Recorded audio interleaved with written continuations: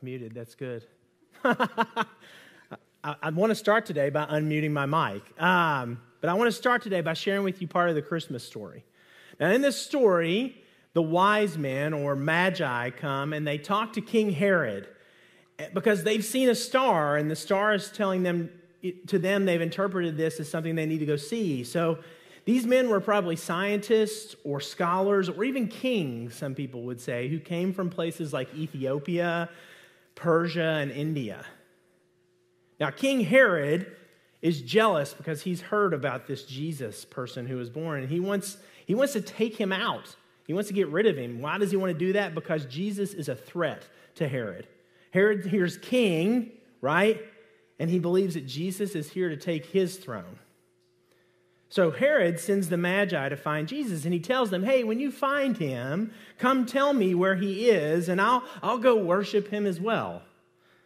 Well, the Magi, they follow the star, and they find Jesus, who is almost about 2 years old when they get there, and they find him in his home, and they worship him, and they gave him their gifts. And in a dream, they get warned, don't go back to Herod because he means Jesus harm. So they go home another way. Now, I want to read here in Matthew chapter 2. So if you've got your Bibles, I'd encourage you to open them up to Matthew chapter 2 or pull them up on your Bible app if you've got them. We've got them available at the Hub. If you want a Bible, we give them to you for free. But we're going to read this story about what happens after this takes place. When they had gone, an angel of the Lord appeared to Joseph in a dream. Get up, he said, take the child and his mother and escape to Egypt.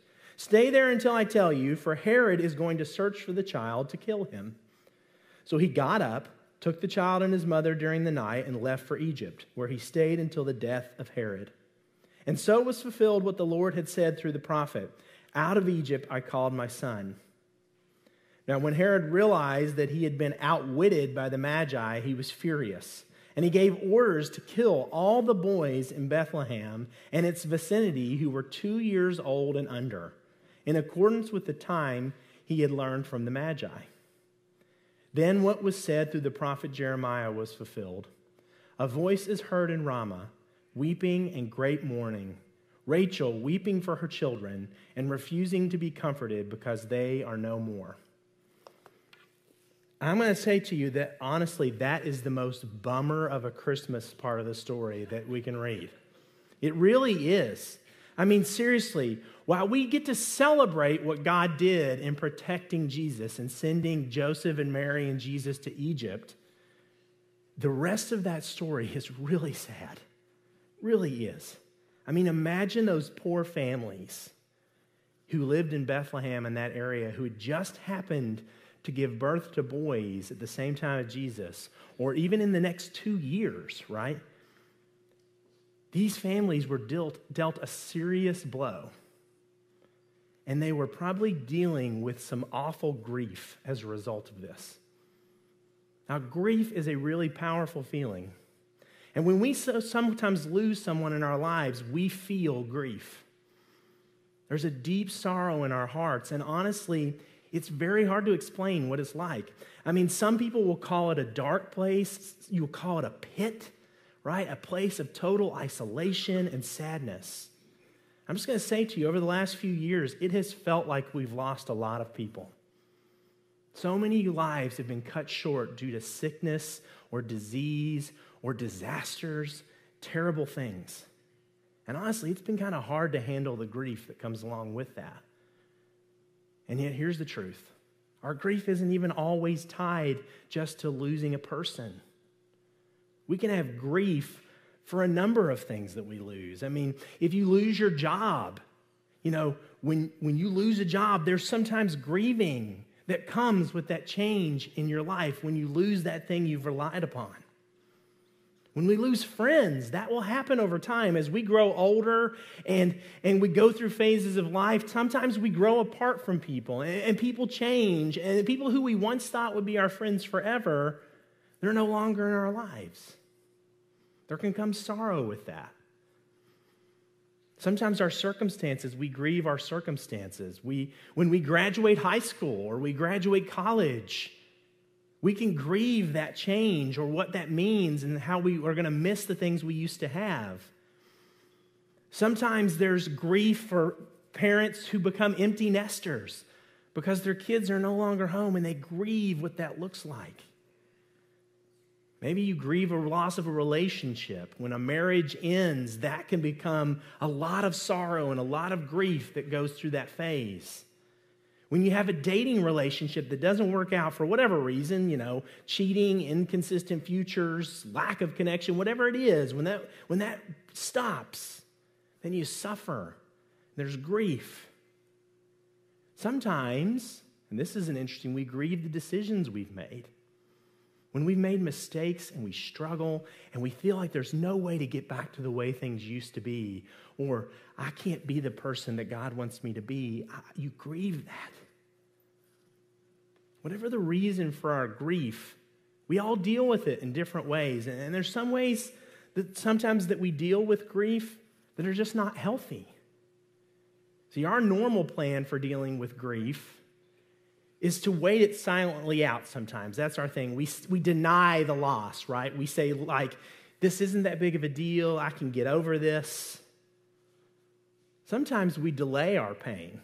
Have you ever done that where you say things like, time will heal all wounds? Oh, boy, right? That's a good one. You hear that one a lot. Time will heal this. Or, you know what? If I just bottle this up inside, if I just push this down deep inside, it will go away. Sometimes we distract ourselves, right? We'll say, you know what? I'll just go back to work and I'll put my nose down and I'll work harder. And if I work harder, I'll forget about this and I'll move on. Or what we do is we fill our lives with other things to distract us. Things like going out and partying and drinking and hanging out with unhealthy relationships and people who are not helping us make good choices. That's what we fill our lives with. We will do things to keep ourselves from thinking about the grief that we're dealing with. But you see, God's plan for our grief is to actually talk to Him about it. He wants to acknowledge the reality of our pain. I know this sounds strange, but grief is actually a gift from God because it gives us a chance to turn to Him, gives us a chance to talk to Him. The creator of the universe now, the person who made you and knows you, and He wants you to tell Him about your pain and about your losses. He wants you to know that He's worried about you and that He cares about you. He wants us to acknowledge the reality of our pain, and so that we can hear from Him about His comfort. And so today our big idea is this. When you give God your grief, God gives you His joy. When you give God your grief, God gives you His joy. Now, so today we're going to talk about somebody else who was dealing with grief. Back in the Old Testament, back long before Jesus was born, there was a famous king. His name was David. You may have heard of him if you've read the Bible before, but David wrote the book of the Bible called Psalms. The Psalms in the Bible. And in these passages, he bears his heart for God in all kinds of situations that he's in. And so in Psalm 30, which we're going to read a part of today, he writes this as a song, as a dedication for the temple of the time. So he's writing this as a song, but again, he takes this moment to bear his heart before God, and he reflects on his own life experiences. And these experiences are things of grief and loss and suffering. So we're going to read part of Psalm 30. So if you go to Psalm 30, it's in the Old Testament. So here's what it says starting in verse 1. I will exalt you, Lord, for you lifted me out of the depths and did not let my enemies gloat over me. Lord, my God, I called to you for help and you healed me. You, Lord, brought me up from the realm of the dead. You spared me from going down to the pit. Sing the praises of the Lord for His faithful people. Praise His holy name. For His anger lasts only a moment, but His favor lasts a lifetime. Weeping may stay for the night, but rejoicing comes in the morning. And we're going to skip down to verse 8 here. To you, Lord, I called. To the Lord I cried for mercy. What is gained if I am silenced, if I go down to the pit? Will the dust praise you? Will it proclaim your faithfulness? Hear, Lord, and be merciful to me. Lord, be my help. And this is a great passage, man. You turned my wailing into dancing. You removed my sackcloth and clothed me with joy, that my heart may sing your praises and not be silent. Lord, my God, I will praise you forever. See, there's a couple of phrases in here that I think we should look at. I want to narrow in on so that we can just see how God wants us to look at grief, how he wants us to view this. First, David says this. He said, weeping may stay for the night, but rejoicing comes in the morning.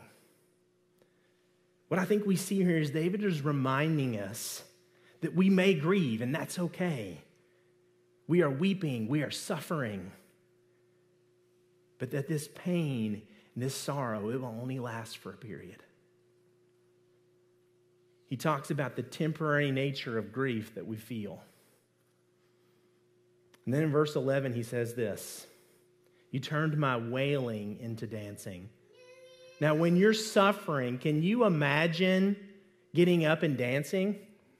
I can't imagine half y'all in here dancing if you're not suffering. I don't even want to think about it. You don't want to see me dance. It's a dad dance for sure, all right? I don't like to feel like dancing a lot when I'm feeling in sorrow. But then he says, you removed my sackcloth and you clothed me with joy.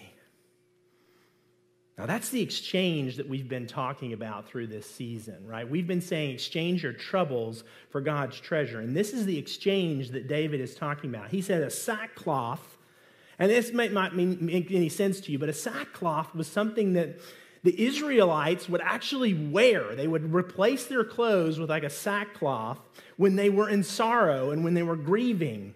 It was a sign for other people to say that that person is suffering, they're grieving. And so David was saying, listen, you exchanged my sackcloth, you exchanged my grief for joy, for rejoicing. You put the clothes of joy on me, God. And David is saying that sometimes what he's really saying here is that we need to sometimes remove ourselves from the hustle and the bustle of the world, especially this time of year, guys. When things are moving fast, right? We get caught up in what should be a joyful season. And sometimes, and I'm just being truthful with you, David is saying this is okay. We need to step away and say to God, listen, my heart hurts. I miss someone. I miss something. I'm hurting, God. And what we know is that the gift that God gives us in return is the clothing of joy. The truth is, joy is something we get, not as something that's just earned, but it's a gift from God. When you give God your grief, God gives you his joy. I think when we hear the word joy, though, there's some confusion. We hear the word joy and we think laughing and smiling and having a good time.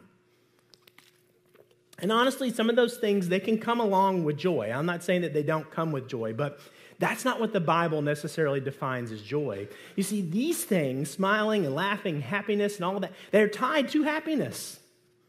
And happiness is oftentimes tied to our circumstances. I mean, have you ever let your happiness be overshadowed by your circumstance? I know I have. I mean, there's times when happiness is not really possible. Maybe you've tied your happiness to your career, right? You've based that upon your happiness, and then when that gets taken away due to layoffs or whatever reason, you struggle.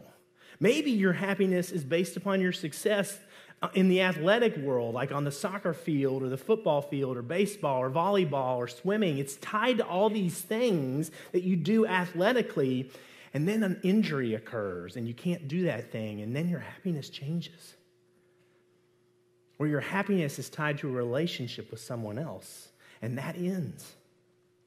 It's in these moments that our grief can overshadow our happiness. But is that the joy that we're talking about? It's not. You see, joy actually equals hope and peace in our hearts, regardless of our circumstance.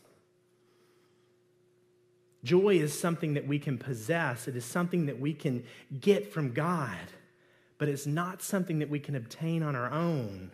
Joy doesn't necessarily mean that I'm smiling and laughing and that I feel happy in the moment. What joy means is that there is an assurance. There is an assurance from God that I feel deep down inside of me that there is hope.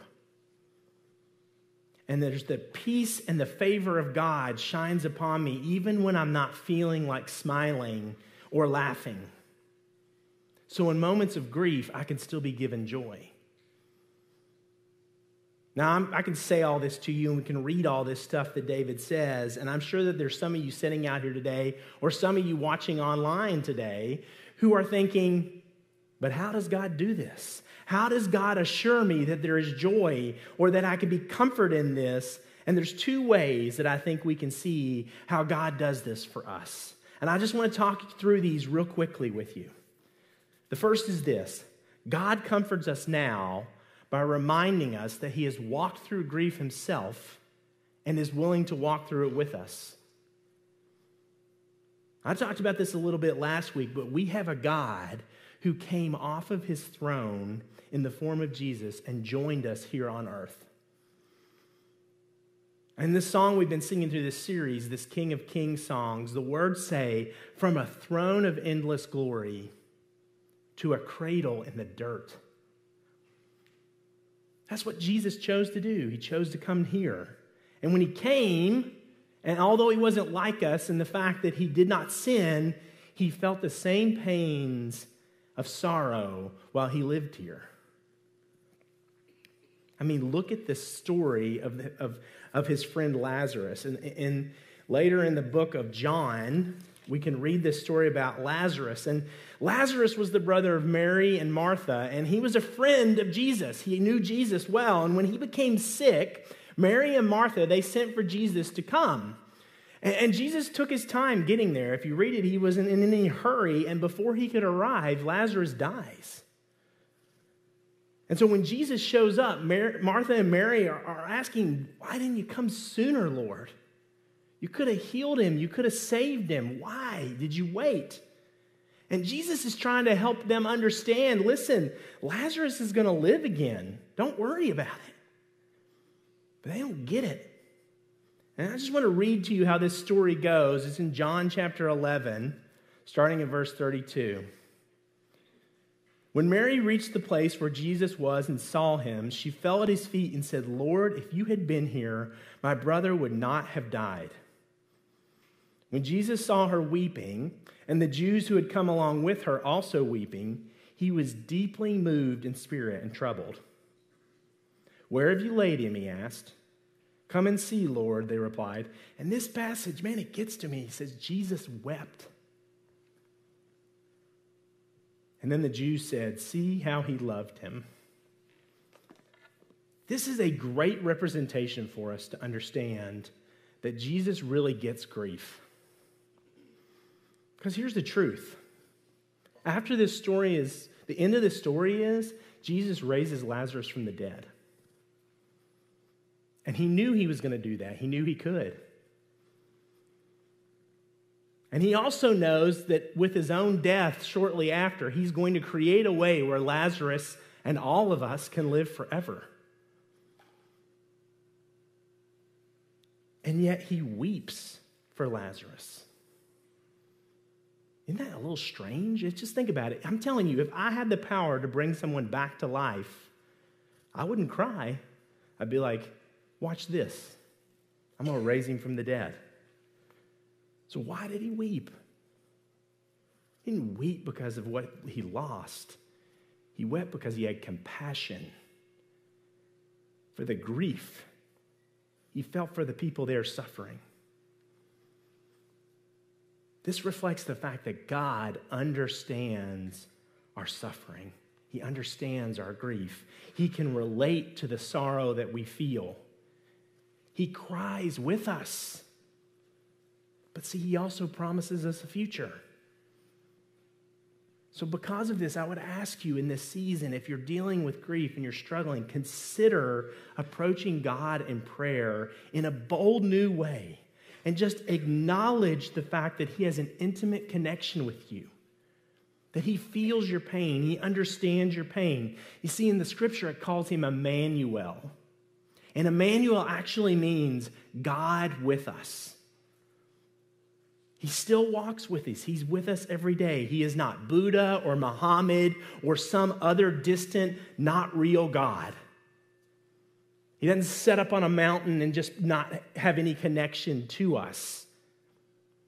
But instead, he stands out and above as the one who saves us by aligning himself with our weaknesses so that he can lift us up. And so this leads to the second thing that we see is God can offer us joy even through our grief, and is this: God comforts us later by removing every reason for grieving for all eternity. See, the Christmas story is just the beginning of what we know about Jesus. I mean, later Jesus would choose to die for our sins, allowing himself to be nailed to the cross and suffer. That's a great example of a God who understands our suffering. But yet the reason he did this was so that we could be promised an eternal reward, so that there could be no more death. In the book of Revelation, which is the very last book of the Bible, okay, and it's a letter that was written to the churches of the time just to show them what the end would look like. This is the words that John wrote in here. He said, "Then I saw a new heaven and a new earth, for the first heaven and the first earth had passed away, and there was no longer any sea. I saw the holy city, the new Jerusalem, coming down out of heaven from God, prepared as a bride beautifully dressed for her husband. And I heard a loud voice from the throne saying, 'Look, God's dwelling place is now among the people, and he will dwell with them. They will be his people, and God himself will be with them and be their God. He will wipe every tear from their eyes. There will be no more death or mourning or crying or pain, for the old order of things has passed away.' He who was seated on the throne said, 'I am making everything new.'" See, oftentimes these words are used in the time of death when people have passed, and they're used to comfort us because we get to see the promise of a new earth, a place for our eternal resting, a place we can go to. Yet, why does it comfort us in our grief? I think we got to go back to why we grieve. We grieve because we're missing something. We grieve because we miss a person, a situation, a friend, a relationship. We grieve for what appears to be lost forever. And yet Jesus makes a promise for us here that changes all of us. The passage points to a time when God will make all things new, a new body, a new earth, a new joy that we didn't think was possible. Ultimately, when you give God your grief, God gives you his joy. You can have joy because we know that this is not the end. We have a promise for a better future. And we get a promise from the one who gave us that future, who came to be with us. Today, I want to challenge you to look for the joy in this season. I know sometimes it's hard. When we're missing someone or something, when we're grieving something, it becomes difficult. But I just want you to remember that Jesus came for you. And he promises you a wonderful future.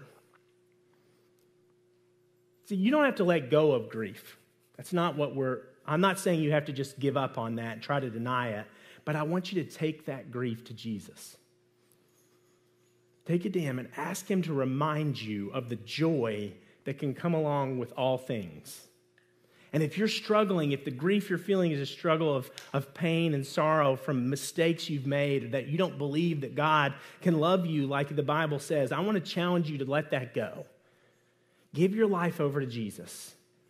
Choose to let him be in your life because he chose to come here and be for you. And then consider being baptized. We're going to baptize at the beginning of the year. We're going to have some baptisms. And if you want to take that step, I would encourage you to reach out to me. Come see me afterwards. I'll be down front here. I would love to talk to you. Make the decision to experience the love and freedom through Jesus. Today we got a little special treat for you. You may have seen them coming in here. They don't normally come in when I'm in the middle of speaking, but they come in, and we want to help you look for joy this season. When I think of joy, there's nothing more joyful and uplifting than the songs of kids. So we want to invite the kids up here to sing a few songs for you. And I encourage you to sing along with these kids, guys. Don't be mopey people in here in the seats, okay? Sing with them. Because out of the joy of children, you guys can be lifted up as well.